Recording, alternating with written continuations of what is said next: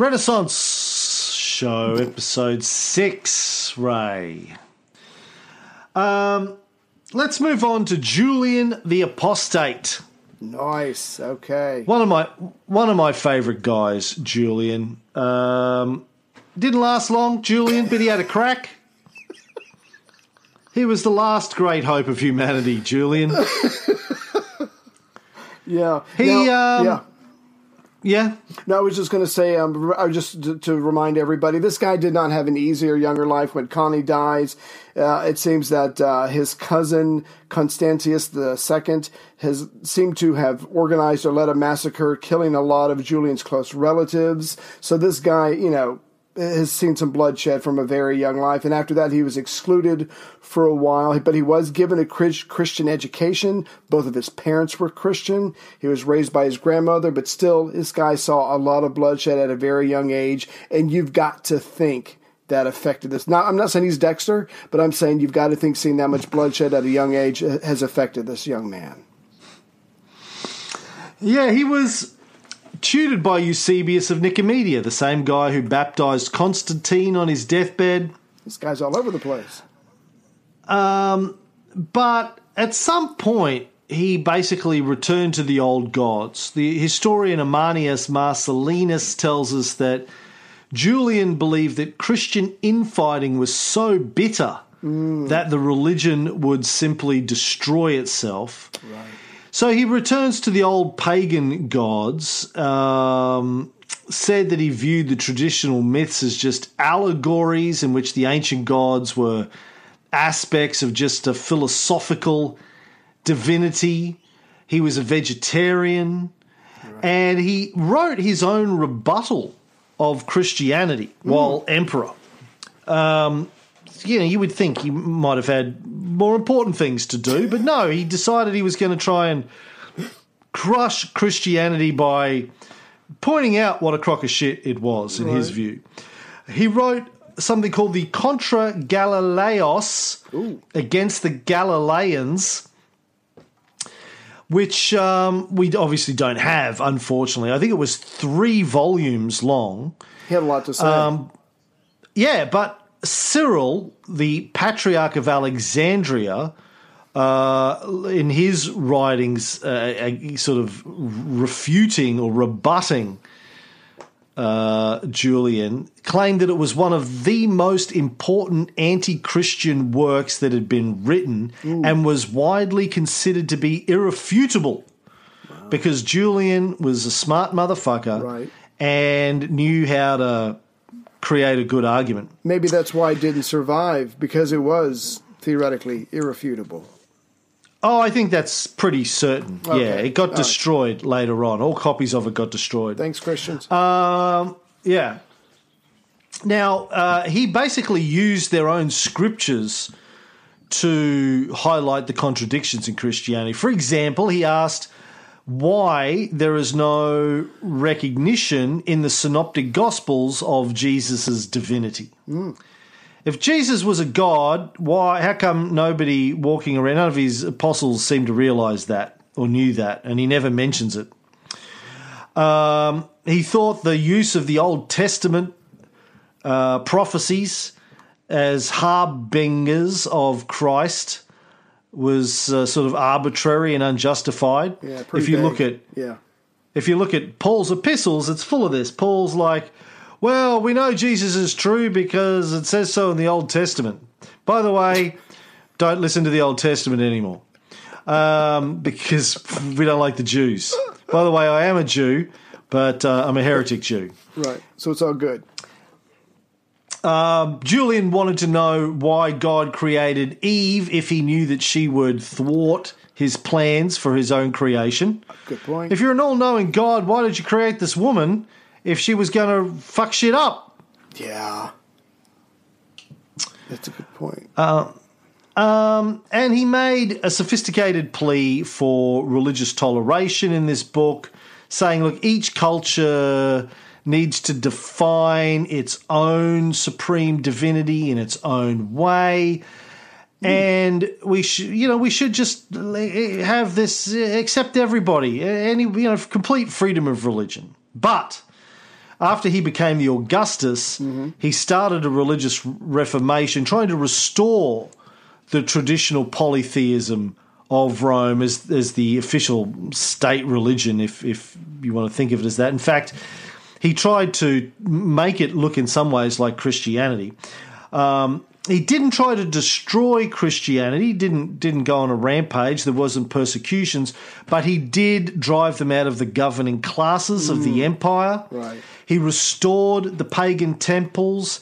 He repealed the tax advantages and the stipends that the Constantines had awarded to Christian bishops. So if there's a bunch of poor people running around being Christians, he's okay with that because they won't have any influence. I'm guessing. Yeah, I guess so. And he's also going, well, why should the state be giving them money just because they're Christian bishops? That's not right. We're not funding their lifestyle. Gotcha. On the 4th of February 362, Julian issued an edict guaranteeing freedom of religion again. It proclaimed that all religions were equal before the law, that the Roman Empire would return to its original religious eclecticism, right, and wouldn't impose any particular religion on its provinces. So he's trying to turn back the clock, Julian.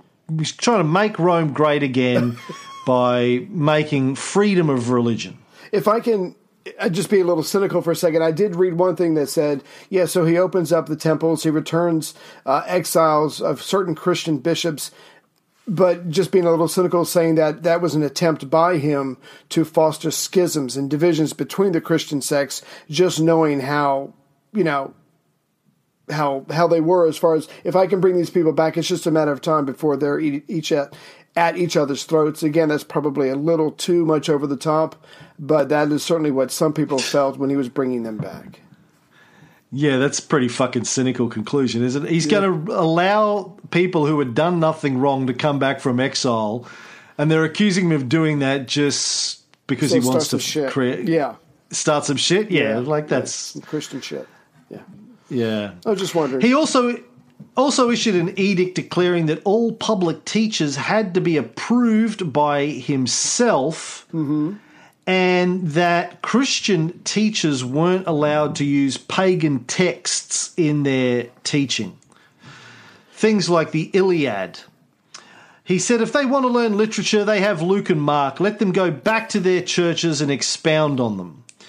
Now, apparently, what was happening here is the Christians were using ancient Greek literature in their teachings to try and present Christian religion as being superior to the pagan idea. So they'd go through the Iliad and go, look at how fucked up these gods are and these people are. Our gods are much better than that.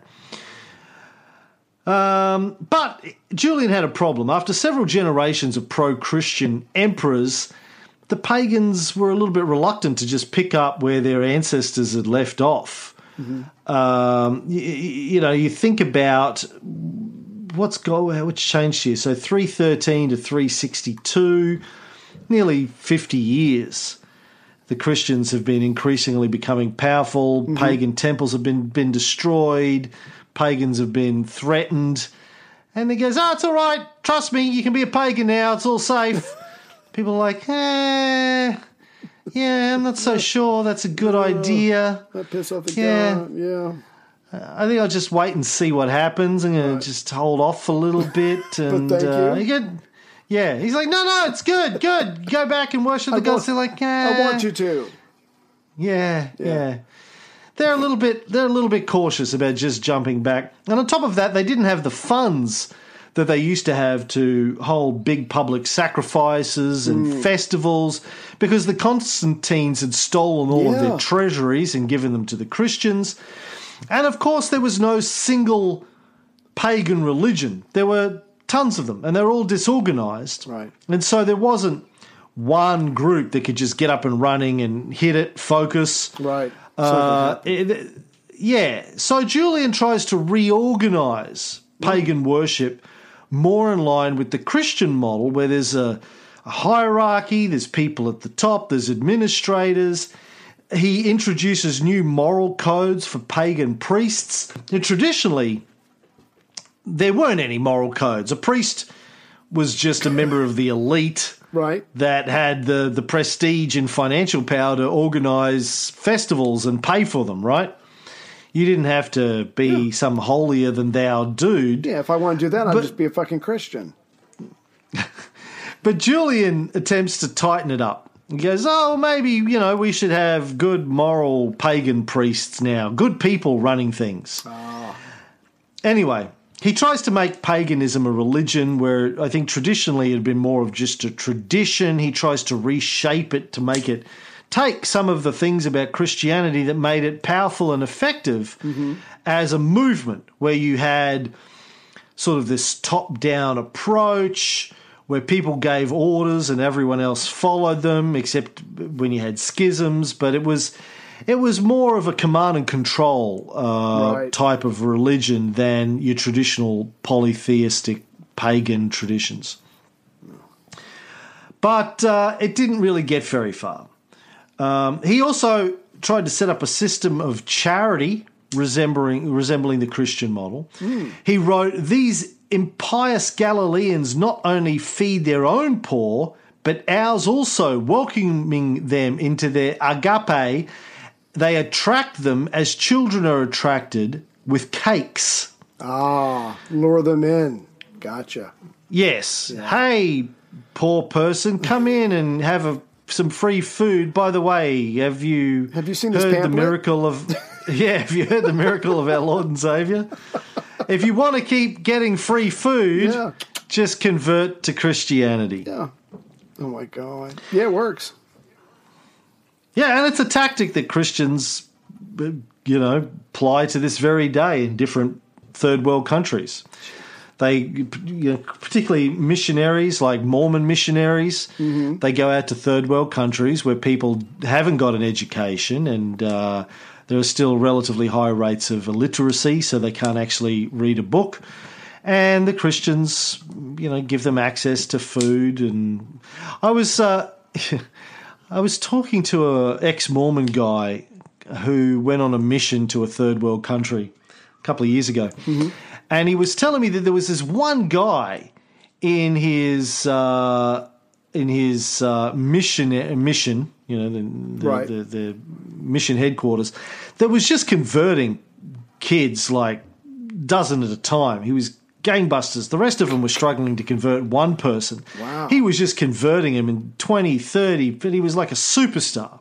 Right. And so this guy figured out that what the superstar was doing was he was going to soccer games where young men were playing soccer. They were getting really hot and sweaty because it's in a temperate climate. And he was saying, "Hey, do you want to go for a swim afterwards?" And they'd go, he goes, "Because I got a pool back at my church." And they go, "Yeah, great." So they go back and Mormons baptised with full immersion. So he'd be dipping them in the pool to cool off after the soccer game going, "You're now baptised, you're now baptised, you're now baptised, you're now baptised." You're now a Christian and you're a Christian. And clocking them up as numbers. Oh, it's bullshit. And when the guy who was telling me the story found out about it, he went to the bishop of the mission and told him, "Hey, this guy's doing this is bullshit." And the bishop said, "Shut the fuck up. Keep your mouth closed. We got good numbers, man. It's looking good." I said good. I said good monthly reports to my boss, and that's all I care. Yeah. That's all I care about. Yeah. God. So keep your mouth shut if you know Jesus what's good for wept. you. So, getting back to Julian the Apostate, so he tried to create his own system of charity to take care of that. He also wanted to rebuild the Jewish temple in Jerusalem for the Jews. Ammianus Marcellinus, the historian, wrote about this. Julian thought to rebuild at an extravagant expense the proud temple once at Jerusalem and committed this task to Alypius of Antioch. Alypius set vigorously to work and was seconded by the governor of the province, when fearful balls of fire breaking out near the foundations continued their attacks till the workmen, after repeated scorchings, could approach no more, and he gave up the attempt. Sorry. This is sort of ascribed in some sources to the Galilee earthquake of 363, Could have also just been sabotaged by Christians. Right. Could have also been an accidental fire, but either way, Scud missiles. He didn't get to rebuild the temple. Oh my God!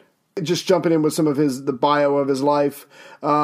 He has this big victory over the Alemanni, the German tribe. He has like 13,000 men, and this is in 357. And he's supposedly the German army is like 3 times the size of his army. But because he is whatever pagan god has supported him, he's able to have this great victory, keep the Germans in check.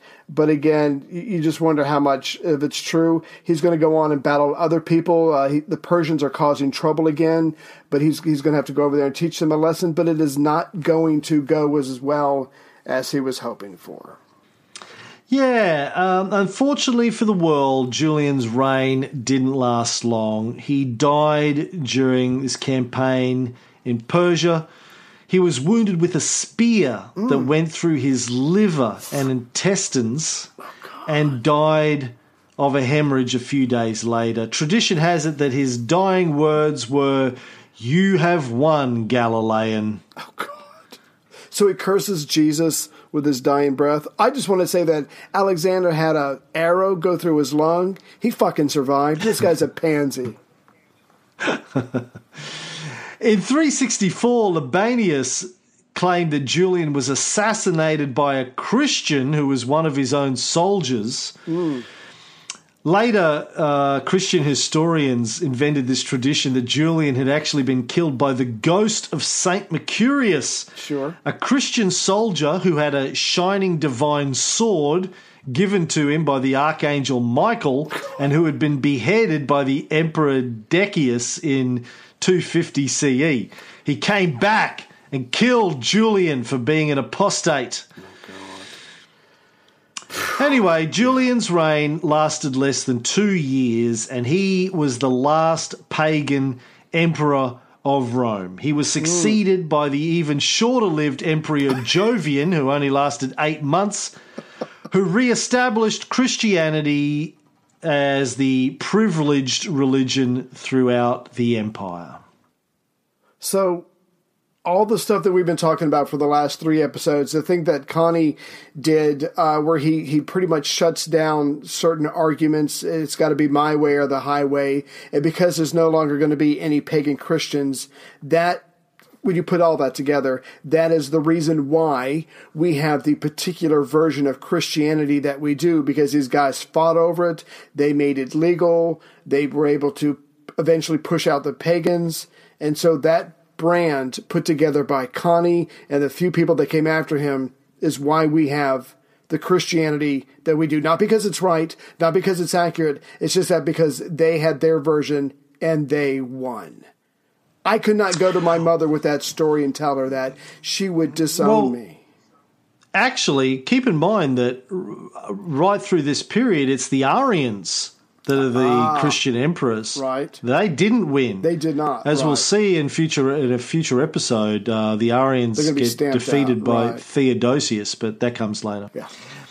Poor Jovian. So, like his father before him, he had been the commander of Constantius II's imperial bodyguards, and somehow, we don't really know, when Julian died, he was accidentally made emperor. Oops. Now, I don't know if that's ever happened to you, Ray. I mean, it's happened to me at least on 2 or 3 occasions that I can remember where I just get accidentally made emperor. Like Trump, like Trump was accidentally made president of the United States. Oops. Yeah. Jovian was accidentally made emperor. Yeah. Jovianus, Julianus. Now, the one source I read said that some of the troops confused the name Jovianus and Julianus, that maybe he was getting over his wound in the waist or in the side. And I think, why would you have to redeclare an emperor if he's not dead? So again, it just sounds like it was massive confusion. Nobody knew what was going on, but this one guy obviously got picked for it. He's like, yeah, I'll give it a go. Sure. How hard can it be? I mean, it's like having your own talk show. It's just writ large. It's practically the same thing. Yeah, it's like according to Ammianus Marcellinus, who was sort of a contemporary of Jovianus, they were some guy stood up in front of the troops, and he's just trying to. They'd gone through a couple of people who'd turned it down. And, give me a J. Sorry. Yeah. Sorry. And he's just looking. He's just looking around the room. He's like, Barry, no, Stan, no, thanks, no, really, I don't want that gig. Stan the Great? I don't think so. He sees Jovianus, and the troops thought he said Julianus. Right. And as you say, thought Julian had recovered, but why you would need to proclaim Julian II, who knows? Anyway, Jovianus lasted about 8 months somehow, miraculously. Obviously, when he got the title, they were already kind of getting their ass handed to them by the Persians. Right. He was defeated by the Persians as well, and it was rushing back to Constantinople to sort of solidify his position, because people in Constantinople were saying, Jovi who? What? J-Dog? Who? I'm the emperor. Yeah, you never know who's going to step up. Yeah. So he's rushing back to Constantinople to go, no, really, I can do this. Trust me, I've seen other people do it. Can't be that hard. It's not rocket science being emperor. But unfortunately was found dead in his tent on his trip back to Constantinople. Some interesting theories around how he died. One in the ancient sources says that he died from eating too many mushrooms. Now, I didn't even know that was a thing, Ray, unless you're talking about the special kind of mushrooms. Death by special mushrooms. Got it. All right. That's why I'm always careful. I always lay out a certain amount, because I knew later on I'm going to be high. Only lay a certain amount out, and I only eat what's on the counter. Did you know that you can die from eating too many mushrooms? Is that really a thing? I don't know. I was lying about the mushrooms. But the normal mushrooms they're suggesting here, as far as I know. Like, I like mushrooms as much as the next person. Yeah. But I can't imagine just going, I just give me another bowl of those mushrooms until you die. I mean, how many mushrooms does it take to kill you? Let's work through this. Okay, let's say you've had 50. You're bloated. You've undone your pants. You've unzipped them. You can't take it anymore. You're about to burst. And you just, like you said, just a couple more, and I'll stop. I promise. But these are so good. And somewhere along the way, I guess the mushrooms won the battle of the bowels. I don't know. Other sources say that he suffocated from the smoke of the fireplace, the fire burning in his tent. Carbon monoxide poisoning. Yeah, that seems real. I mean, there's no breeze. It's just hovering around the charcoal. I mean, that seems more realistic. Others say he accidentally suffocated when somebody held him down and put a pillow over his head. That'll do it. Big Chief style. Ammianus doesn't say that he was murdered, but he says his death was suspicious and went strangely uninvestigated. One of those moments in history that make you go, Yeah, just like he was a black man in Baltimore and white cops shot him, and 17 times. No, and he was carrying a toy gun. Right. Did you see that story recently? That's a thing. Somewhere in the US, I can't remember where it was now, where one of the police chiefs was telling his cops to carry around a supply of toy guns in their car. Oh, fuck. In case they accidentally shoot someone, they can drop a toy gun and go, he pulled a gun. We didn't know it was a toy gun. Just make sure you turn off your camera vest first, because I've seen plenty of things with cops planting evidence, so... You got to think the whole thing through, yeah. Now, I read that Jovian, while he was en route, did do some things to help Christianity. So, like, he was on his way to Antioch, and obviously, as you said a minute ago, he's going to have to cede some major territory to the Persians. So anyway, that's all getting worked out on his, I'm going to go ahead and call it a retreat on the way back to Antioch. But He reestablishes Christianity as the state church. He gets rid of Julian's restoration of the Hellenistic polytheism. He revokes several edicts of Julian's against the Christians, and the labarum of Constantine the Great, the Cairo, once again becomes the standard of the army. So even though he's en route, even though he's retreating, I don't know if this is important to him or if he's being pushed by priests who happen to be around, but he reasserts the Christianity to be the official religion of the Roman Empire.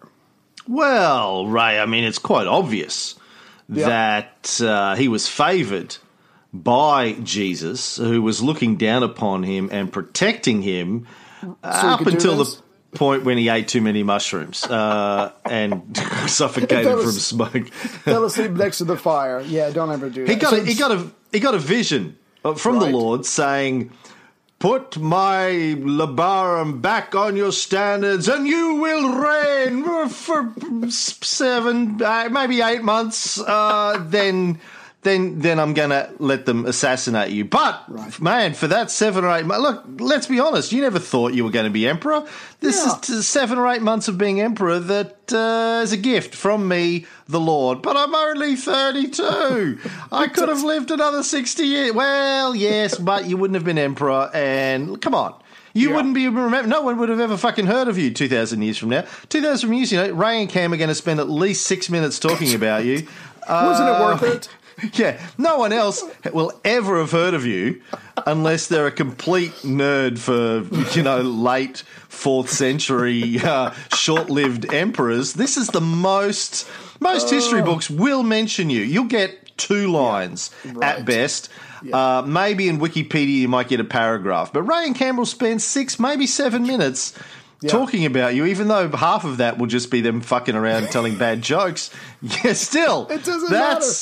Isn't that worth an early death, Jovianus, really? Yeah. Just shut the fuck up and put the Cairo back on the standard. There you go. Unless someone does a show called "Where Are They Now?" Roman emperors. But he does make it official. And like you said, he was on his way back to Constantinople to cement his power. February 17th, 364, in or near Bithynia, he kicks the bucket. Oh my God! But the good news is he does get buried in the Church of the Holy Apostles in Constantinople. So he does make it to Constantinople. It's just that he goes in feet first. And before that, apart from making Christianity the official state religion and undoing some of Julian's, rolled back. Julian said, "No, fuck the Christians. They can't teach and they can't." Pagan. He rolled that back. He initially issued an edict of toleration, saying, "Okay, I'm going to undo the sort of restrictions on Christianity, but I'm going to continue to allow pagans to worship the old gods." But not long later, he ordered the burning of the library of Antioch. According to Ammianus, at the urging of his wife, burned the temple with all the books in it, with his concubines laughing and setting the fire. Now, for a start, that's a party. How do you be a good Christian and have concubines?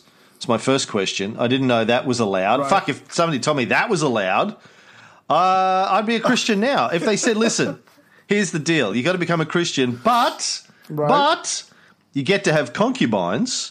Your wife can't do shit about it because the Lord has ordained. Be like, hey, I got God on my side. Yeah, blessed be the Lord, man. I'm in.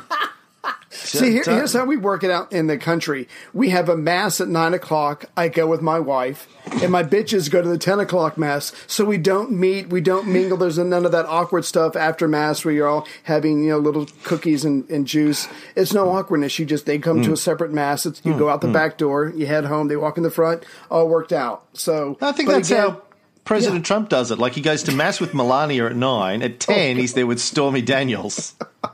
Or Dormy Staniels, as you called her the other day. But he's thinking about his daughter the entire time. The entire time, both times, he's thinking about his daughter, who is Ivanka. I found out post Ivanka, our last show, not Ivana. Yeah. There was one other thing he did besides roll back Julian. Good for him, because Julian's going to be the last non-Christian emperor. Wait. before you go on, I hadn't finished talking about the Library of Antioch, which I hadn't heard much about. I didn't know much about the Library of Antioch, but I learned that it was built by the sixth ruler of the Seleucid Empire. We know all about the Seleucid Empire. We did that on the Augustus show. Seleucus, one of the successors of Alexandria, etc., etc.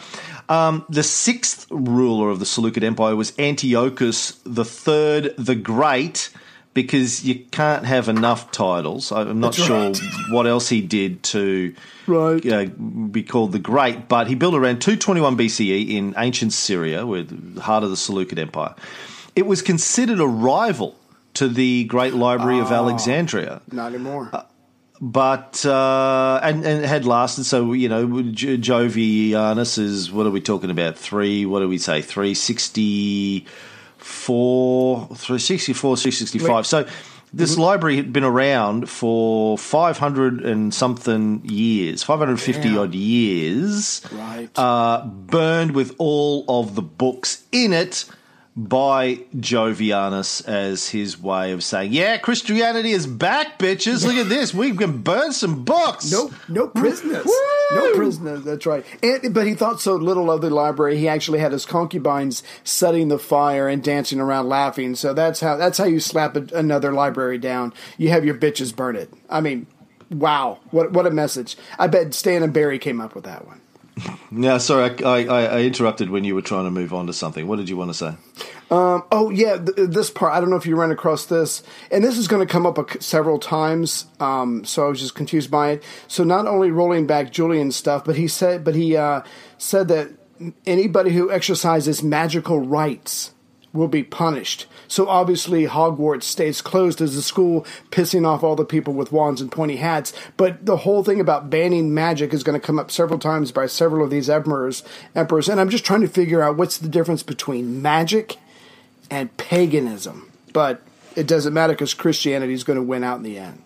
What's the difference between magic and Christianity? Oh, you was say a magic incantation, please, Lord, blah, blah, blah, blah, blah, and he's going to heal you or do shit. That's fucking magic as far as I'm concerned. As far as I'm concerned, the Eucharist is where you eat another human being. What is that Cannibalism. Cannibalism. Cannibalism.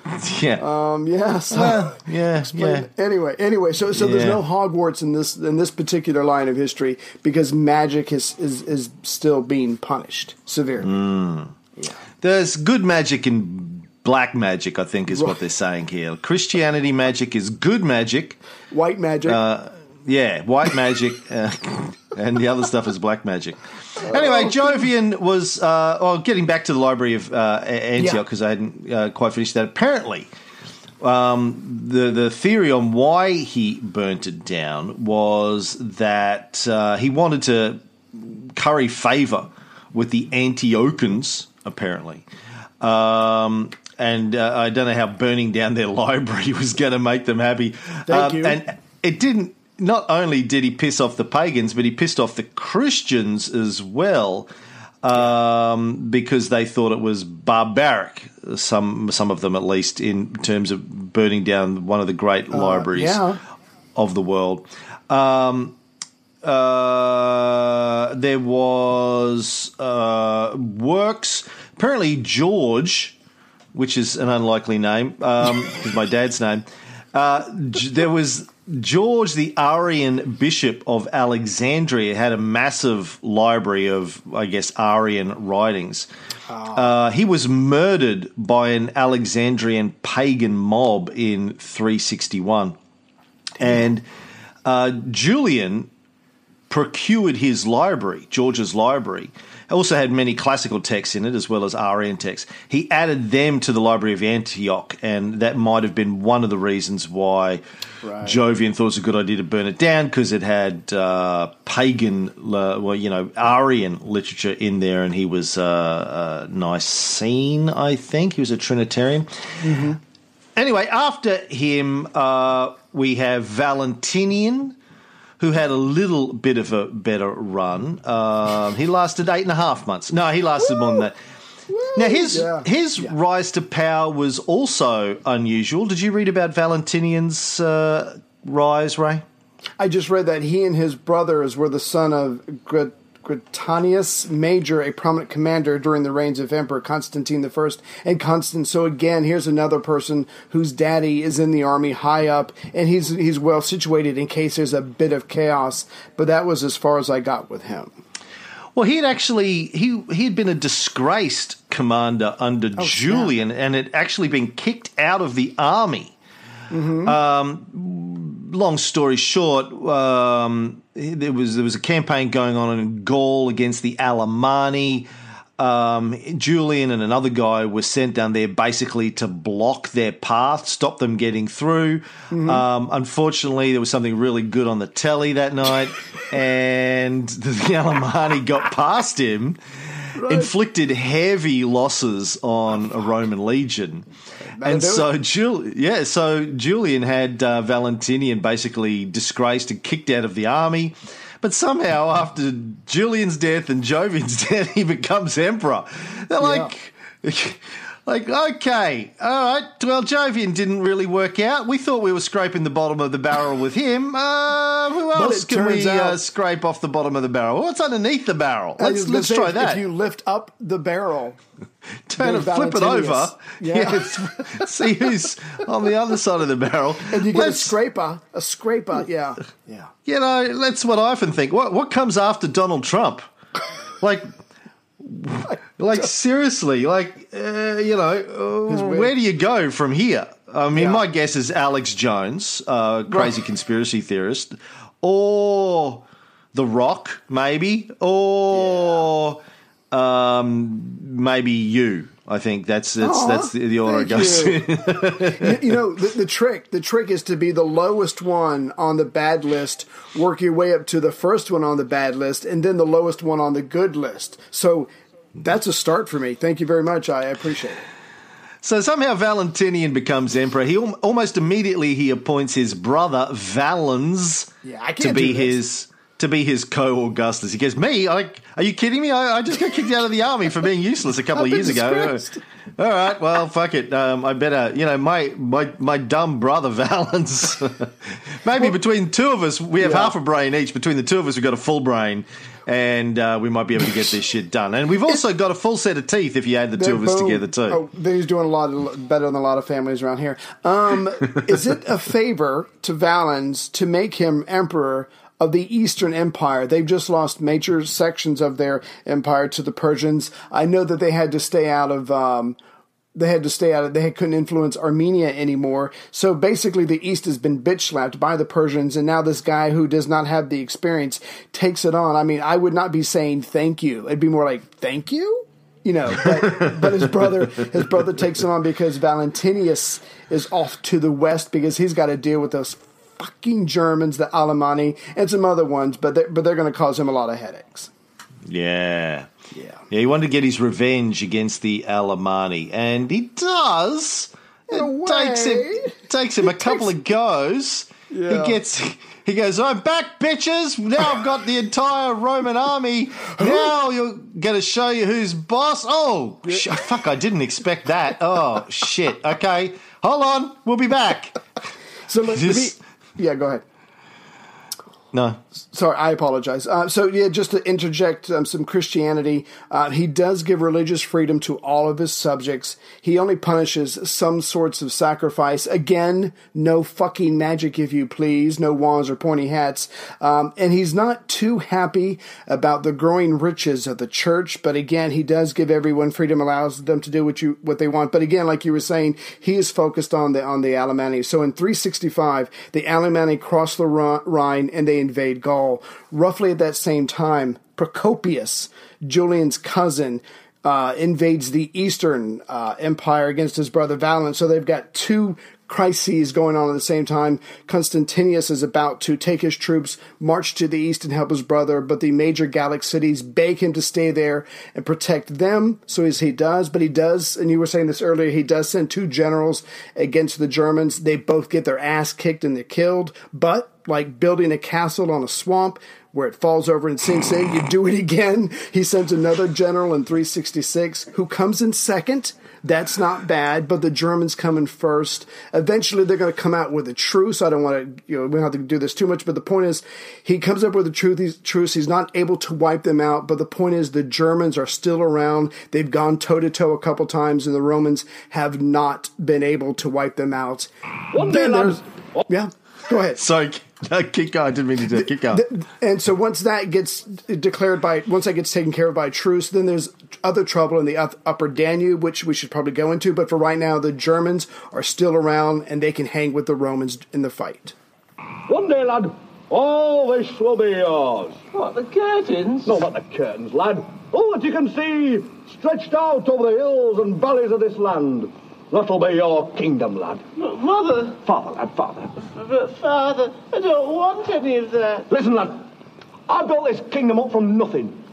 When I started here, all I was swamp. Other kings said I was daft to build a castle on a swamp. But I built it all the same, just to show them. They sank into the swamp. So, I built a second one. That sank into the swamp. So I built a third one. That burned down, fell over, then sank into the swamp. But the fourth one stayed up. And that's what you're going to get, lad. The strongest castle in these isles. But I don't want any of that. I'd rather... Rather what? I'd rather just sit. Stop that. You're not going into a song while I'm here. No, listen, lad. Yep. No singing, just fighting the Germans, yeah. God, he wouldn't like this show. What? Stop that. No songs, no clips while I'm here. Also, during Valentinian's reign, there were problems to deal with in Britain, so he sent a young lad called Theodosius over to handle those. Right. And Theodosius did all right. He did okay for himself, young Theodosius, and we'll hear about more of him a little bit later. So Valentinian survived nearly 12 years in the role, which is not too bad for a guy who they had to turn over the barrel to find. Just goes to show you that, with a little bit of good luck and persistence and an army on your side, you can achieve your dreams. All things are possible. He died. I've got two great stories about Valentinian. All right. The way he died. Did you read about the way he died? Yes, I did, which is helping me deal with my stress. Some German envoys came to see him. They go, look, we crossed the Rhine, but we want to stay here. And he started yelling at them so hard that he basically burst a blood vessel in his brain and died. The histories say, Valentinian, not a bad bloke. Bit of a temper, though. Bit of a temper he had. And that's the classic example. He yelled so hard, he died. I basically like to think of Chris Farley when I imagine him going, I live in a van down by the river. And he just burst a blood vessel. My favourite story about Valentinian is the threesome situation. Did you get into that? I've tried to get into several three. Oh, you meant the story. Yes. So there's a message in here for all of us, I think. So he was a Christian, of course, good Christian. Right. He was a Nicene Creed believer, a Trinitarian. Kept up the policy of toleration for the pagans to a relatively, moderate degree. Didn't go into full fucking, thermonuclear war against the pagans. Right. Best story about him, though, is the rumour that he was a polygamist. So according to Socrates Scholasticus, who was a Christian historian, he wrote the Historia Ecclesiastica. He says the Empress Justina, who was the wife of the widow of the usurper Magnentius. We mentioned earlier that he assassinated Constans for liking to have hot, sweet butt sex with barbarian men. As you do. Apparently, Justina was married to Magnentius, but she was so young when he married her that she was a virgin by the time he was killed by Constantius, I think it was. So anyway, according to Socrates Scholasticus, the Empress Justina became known to Marina Severa, wife of the Emperor Valentinian. and had frequent dialogue with the empress until their intimacy at length grew to such an extent that they were accustomed to bathe together. Why don't we finish this conversation in the bathtub? Yeah, I'm finishing it. I'm finishing it right now. Good thing this isn't on YouTube, man. That's why we don't do video podcasts. So the Empress Justina and the wife of the Emperor Valentinian, Marina Severa, like to bathe together. When Severa saw Justina in the bath, she was greatly struck with the beauty of the Virgin and spoke of her to the emperor, saying that the daughter of Justus was so lovely a creature and possessed of such symmetry of form that she herself, though a woman, was altogether charmed with her. I'd like to hit that. Yeah, or I am hitting that, and I just thought you should know. Yeah, licking that. Let you know. Yeah, because, two's good, but three's better. The emperor... I'm sorry, I have to interrupt. I'm sorry. So what you're telling me is there's someone who is so hot, the wife is going, look, technically, if you really want to get Christy about it, I am cheating on you, but she's so fucking hot, I don't care. I'm telling you, and I'm kind of bragging and inviting you in as well. Yeah, look, if I'm going to hell, I say let's all go to hell. That's right. We're going to go to hell for this, but it's going to be good, so good. If we all go to hell together, the three of us, we can keep going, even after we're in hell. I love this. Socrates writes, the emperor, treasuring this description by his wife in his own mind, stroked himself, considered with himself how he could espouse Justina without repudiating Severa, as she had borne him Gratian, whom he had created Augustus a little while before. Now, treasuring this description by his wife in his own mind. That's fucked up. That is the best euphemism for jerking off, thinking about your wife banging a hot chick that I have ever heard. Next time Chrissy catches me watching lesbian porn, I'm going to go, no. I'm not jerking off watching lesbian porn. I am treasuring this description in my own mind. And I'm picturing you with them, and that's what's getting me off, not these two ladies. No. He accordingly framed a law and caused it to be published throughout all the cities by which any man was permitted to have 2 lawful wives. The law was promulgated, and he married Justina, by whom he had Valentinian the Younger. So Joseph Smith, 1,500 years later, heard about this and went, see, this is all right in the eyes of the Lord because Valentinian did it. God would have wanted it thus. Now, of course, at the time, Christianity didn't only not accept bigamy, it didn't allow for divorce. Yeah. So he couldn't divorce Severa, but he couldn't be married twice. But he changed the law and just said, fucking deal with it. And it was like, we did this story. I can't remember the name of the artist. Remember there was this sculptor in Athens, the guy who sculpted he sculpted the first naked statue of Athena, I think. And his model was this hot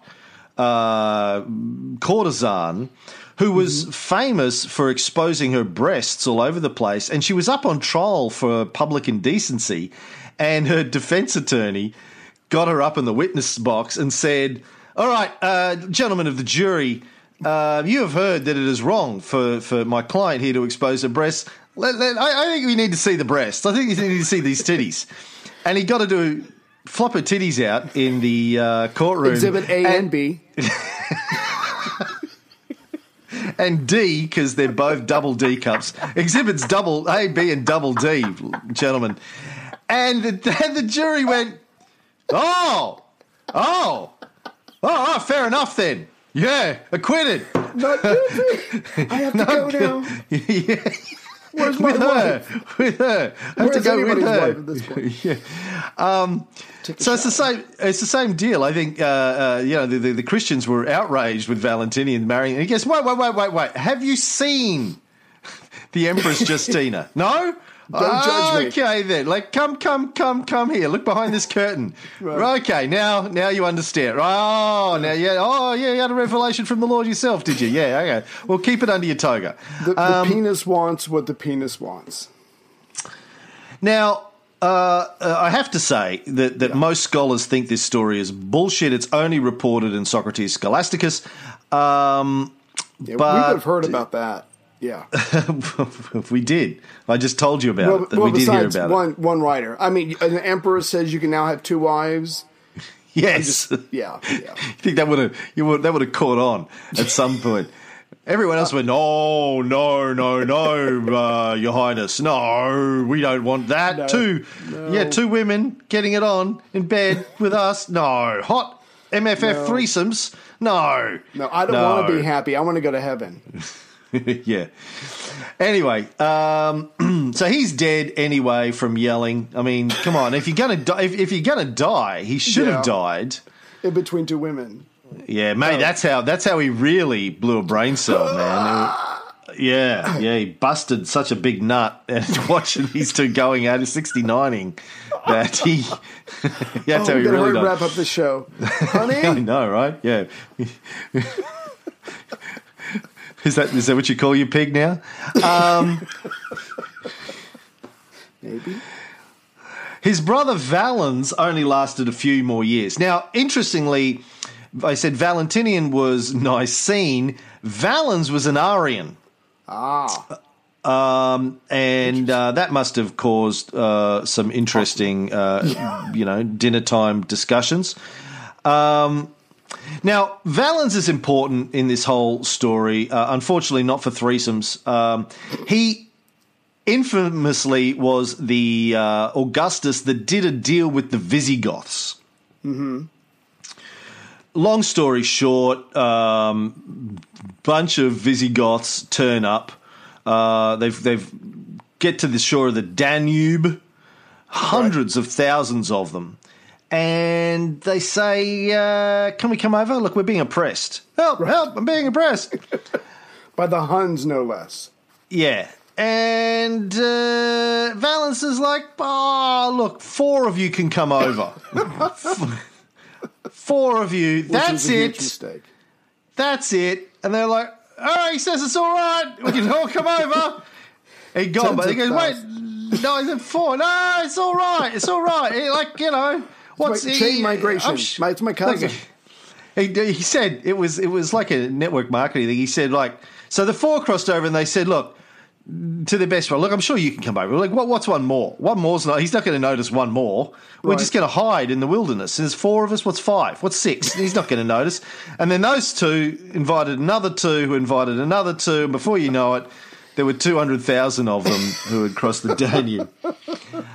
And then there was a famine because 200,000 people just crossed the fucking river that they weren't used to feeding.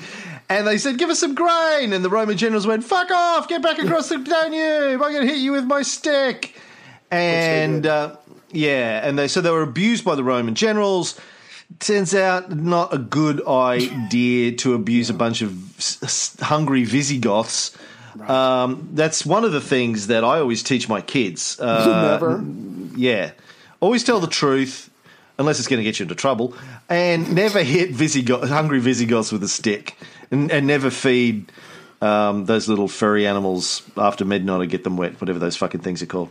The gremlins. Yeah, so that was in 377. Right. So in 378, you had the battle. They're not called a gremlin until they get wet, or you feed them after midnight, I think.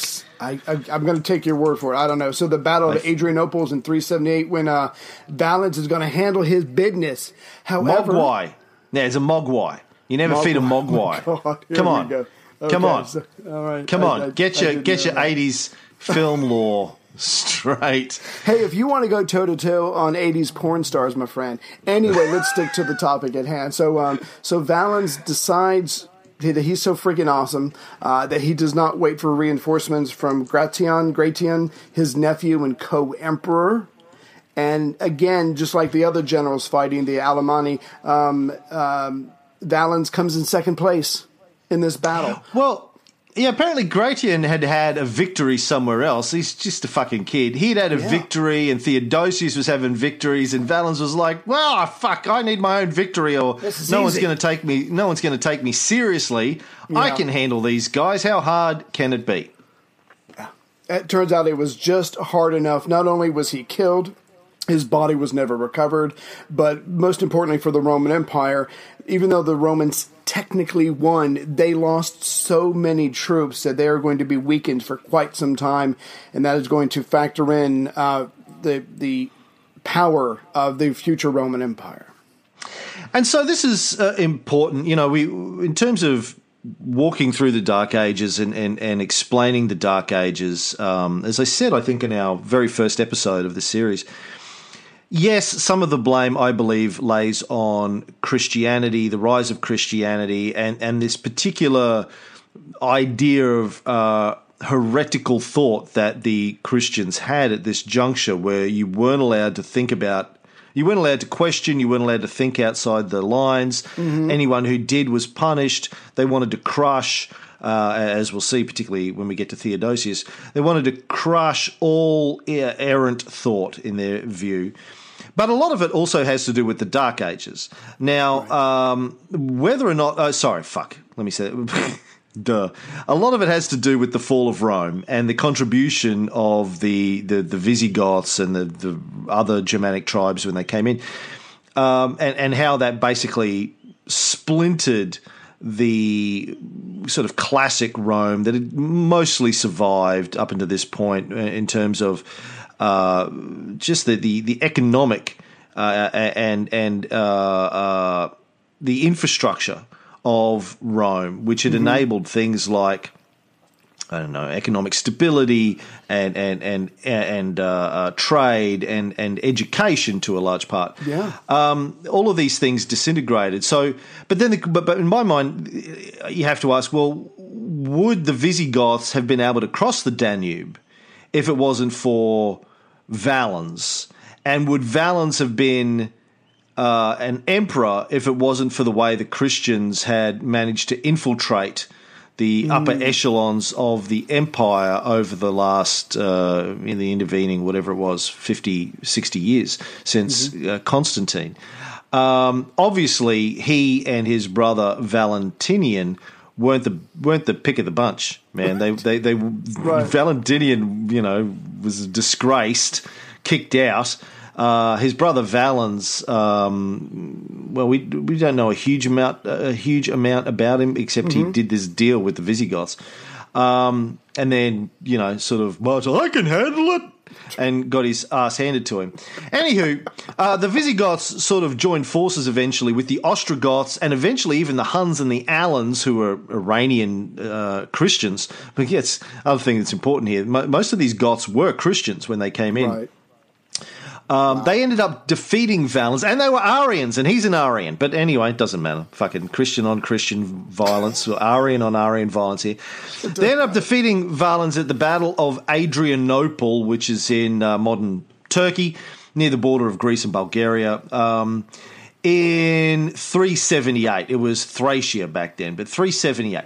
Now, the numbers are unclear, but some sources suggest that the Romans had 30,000 men and the Goths had 100,000 men on the battlefield. Damn. And as you said, Valens was killed. We're not sure how, but there's some interesting stories in the sources. Some say he was injured by an arrow or a dart and was taken to a cottage, which was then set fire to. Oh, God. Some sources say that the Goths set fire to it. They didn't mean to burn Valens down, but right, they didn't know. They didn't know. But by the time people said, "Hey, no, wait, Valens is in there and he's an Arian," they were like, "It's too fucking late now. I set fire to it." Do you smell emperor burning? Oh shit! Shit. Nothing like the smell of burning emperor in the morning. I love the smell of burning emperor in the morning. So it was a huge defeat. I mean, so much for Valens and the Labarum and the Cairo, meaning Jesus would assure the Christian armies of victory. I guess he did. It was just the German Christians, not the Roman Christians, that he supported here. The Germans said, my Jesus can beat up your Jesus. And he said, oh, yeah, prove it. And they did. Yeah. So this was a huge defeat for the Romans, both in terms of numbers lost as well as the optics of the whole thing. Yeah. It's estimated that 2/3 of the Roman army was lost. And you still got the Persians over there causing trouble too. Yeah. Roman army in the east was lost. Right. Now, including many generals and the loss of their entire arms factories on the Danube. And it was basically a turning point, not just in military history, but in the history of Western civilization. But in terms of military history, you had this heavy cavalry of the Goths basically just crushing the Roman infantry. And that was the turning point. Basically, infantry as it had been was proven to be ineffective against a heavy cavalry, and this pretty much leads to the age of the medieval knights. Gotcha. So someone finally found something that can handle the Roman legions who, like a buzzsaw, went through countries for hundreds, if not over 1,000 years. Yeah, and then they were kicking themselves off. They're like, just fucking send lots of big, heavy horses and guys in armor at them. Why didn't we come up with that hundreds of years ago? Oh, we're so stupid. Probably because Alexander and his men came up with how to deal with elephants, so they were thinking, well, if charging elephants won't work, heavy horse won't work, but obviously that wasn't the case. Now, of course, this relatively quickly led to the sack of Rome and all of the stuff that comes after it, but we'll cover that in good stead. So with Valens dead, Gratian, the son of Valentinian's first hot wife, becomes the sole Augustus, although he has an infant half-brother, Valentinian II, from his father's second hot wife. That's not doing me any good. Who is also declared Augustus by the army. He's like 2 years old or something. Yeah. And Gratian goes, yeah, okay, whatever. You can call him Augustus, give him some of the territory, but we all know who's really boss. I'm 19. I'm the big man of the situation here. Right. He's 19, becomes sole Augustus. Damn. That's not good. So, Yeah. I was just going to say, so he's now the guy. He takes the fight to a part of the Alemanni in May 378, the Battle of Argentovaria. He defeats the southernmost Alemanni. Then he's able to get the Germans to at least have another truce, and they do have to give him some men for the Roman army. They take the younger men, put them in the Roman legions. The older Germans, they get to stay. But again, it's not like the Germans have been wiped out. This is just a Band-Aid on a much bigger problem. But for right now, at least, it's handled. Yeah, but he needs help to do that. So within a year of him becoming the sole Augustus, he promotes Theodosius on the 19th of January, 379, to govern the eastern portion of the empire. And again, sort of for reasons unknown, because Theodosius was a bit of a nobody. Right. He, he'd been sent to Britain earlier and had had some success there, but really, who the fuck was he? Nobody knew. Again, his name was on the bottom of the barrel. He was born in Hispania. Right. His father had been a successful general there. So I think there might have been some assumption, the Goths are taking over Hispania. He's from Hispania. They went through a list. Who do we have who's got some experience and is from Hispania, knows it well? This guy, all right, let's put him in charge. He was really in charge of fighting against the Goths over there. Had some success for a few years, but then things started to turn against him. Eventually, Gratian sent in some forces, and that's when they ended up making some sort of a limited truce with the Goths in 382. It's not going to last long, as you said, but for now, it's the best that they can do. And again, it's bad optics here. The mighty, mighty, mighty Romans can't defeat the Goths. The best that they can do is agree to peace and let them have Spain, basically. All right, big chunk of Gaul, Transalpine Gaul. All right, fucking just have it then. Just fucking shut up. Leave me alone. Leave me alone. Take it, shut up. Just take it, shut up. Just don't tell anyone. And promise, like the Americans are going to promise the Indians, that's it. You're not going to want any more territory. No more. The Goths are like, look, thank you very much. No, look, we really, I should do this in German. Thank you very much. No, we are liking this Hispania is very good. That's good. We don't do das Boot. We will not want any more land from you ever. I promise it is all good.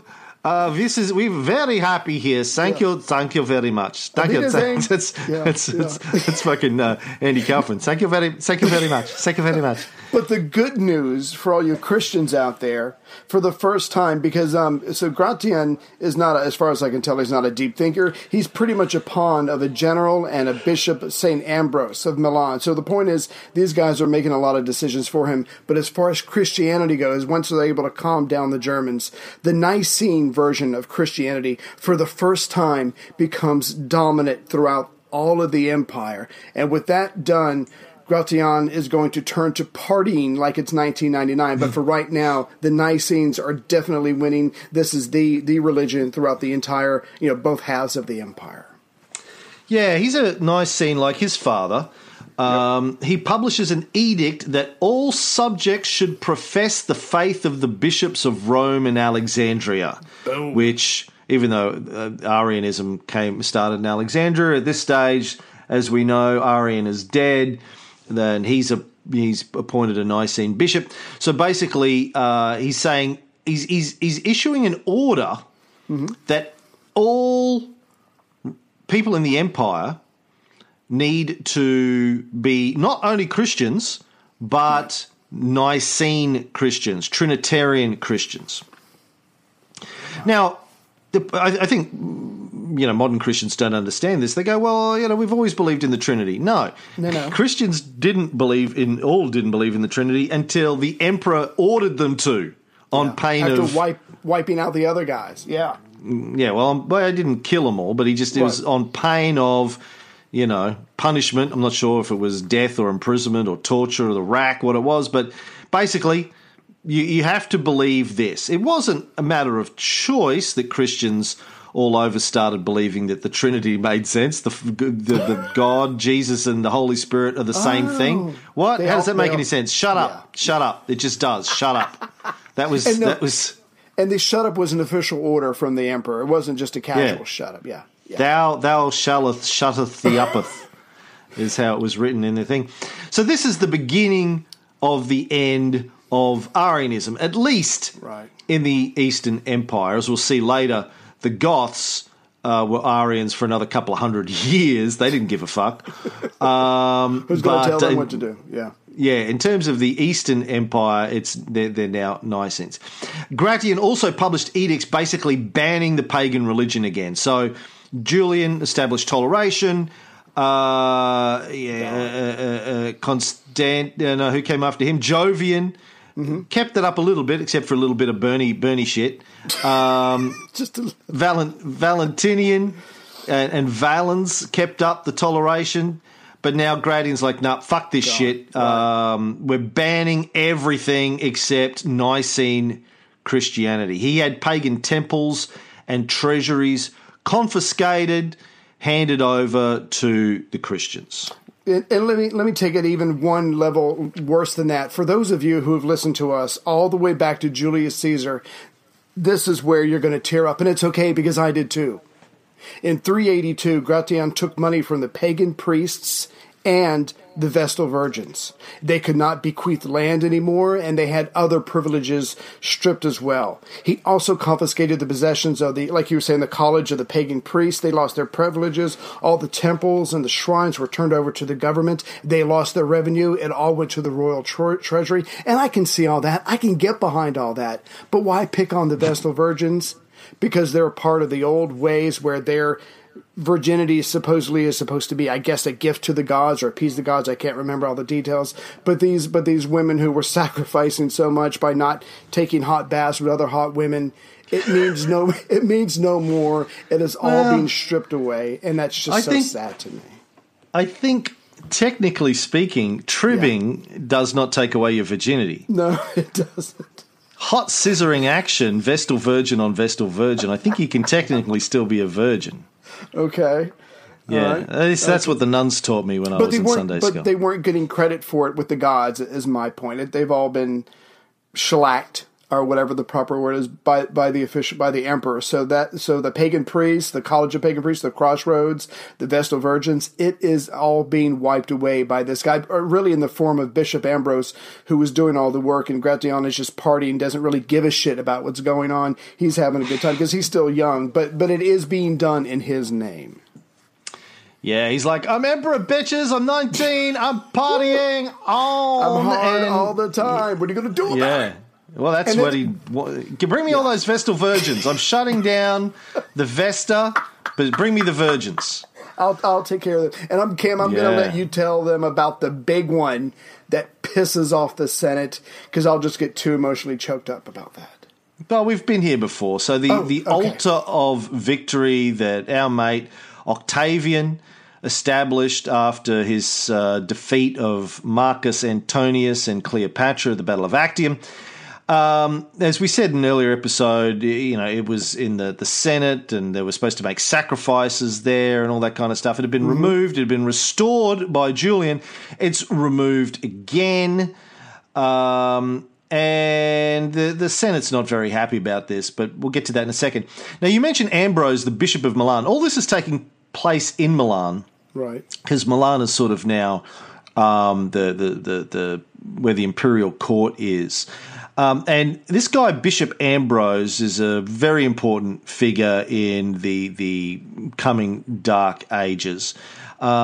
He's a major figure in early Christianity, very influential in a number of ways. But we'll cover him a little bit more later on. But Gratian is basically under his sway, as you said. Now, the pagan senators sent an embassy to Gratian saying, dude, you're still the Pontifex Maximus, which means you have the duty to make sure that the ancestral pagan rites and sacrifices are properly performed. We can't do that if you take away the altar of victory and you start banning our fucking ancestral religions. You got to restore the altar of victory and all of the rights and privileges of Vestal Virgins and the priestly colleges. Gratian didn't even grant them an audience. Ooh, didn't blink. And then what did he do? Then, to top it off, he topped himself off over the virgins, and then he renounces the title, office, and insignia of the Pontifex Maximus. The Rome that we all know and love is no more. Who was the first Roman emperor to be Pontifex Maximus, Ray? Ooh, I don't know. Was that, what? Nope, it's gone. Who was it? Well, remember Augustus. No, emperor. Augustus wasn't. I was thinking kings.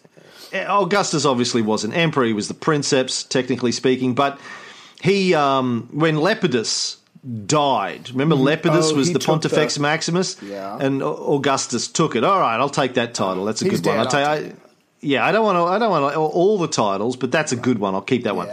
And I didn't kill him. I want the record to show I didn't kill him. He died old age, and from being ignored, and from being such a loser. You can die from that? Yeah, definitely. So apparently, all the emperors since then, through Tiberius, etc., had been Pontifex Maximus. So 380 odd years of the Augustus being Pontifex Maximus, and Gratian just says, no, fuck all that shit. Now, he goes a little mad, and not just party mad, Vestal Virgin mad, but he pulls a bit of an Alexander, I think, here. And that's really what signals the end of his reign. He takes into his personal service a bodyguard of Alans, I mentioned before. Now, these are like Iranian Christians. And he starts dressing like a Scythian warrior. No. He starts dressing like Persians. Right. He surrounds himself with Persians, starts dressing like a Persian. Who has done that before? Yeah, that's what I said. Like it's sort of Alexandery. Right. How did it end? Not good for either of them, actually.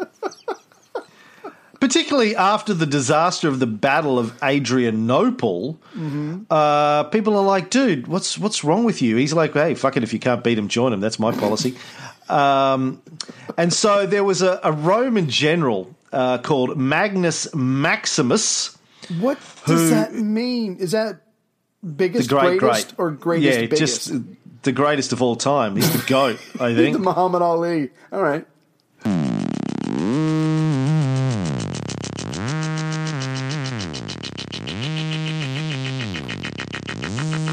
I'm the GOAT, the greatest of all time. The greatest of all time. Yeah, the greatest of all time. Hell yeah, the greatest of all time. I'm the GOAT, the greatest of all time. Yeah, the greatest of all time. Hell yeah, the greatest of all time. Hell yeah, the greatest of all time. That's what Magnus Maximus means. Yeah. The greatest of all time. He had a big boot box on his shoulder walking around dressed as a Syrian. Fuck yeah. So Magnus Maximus takes advantage of people not being happy about this whole shit going down, and he basically revolts in Britain, where he's based, invades Gaul with a large fucking army, and Gratian, who was then in Paris, decides it's a good idea to get out of Dodge. He's being deserted by his troops because they've just decided he's a fuckhead, and he flees to Lyon. Then the governor of Lyon hands Gratian over to one of the rebel generals, Androgathius, and Gratian is assassinated on the 25th of August, 383. Damn. Which means he lasted, 4-5 years. He's only 24 at the end of his life. Oh God! Another one bites the dust. Yeah. All right. Well, listen. I think we can wrap it up there, Ray. Because we were way over time. We'll pick it up next time with the guy who's left standing, Theodosius. Theo.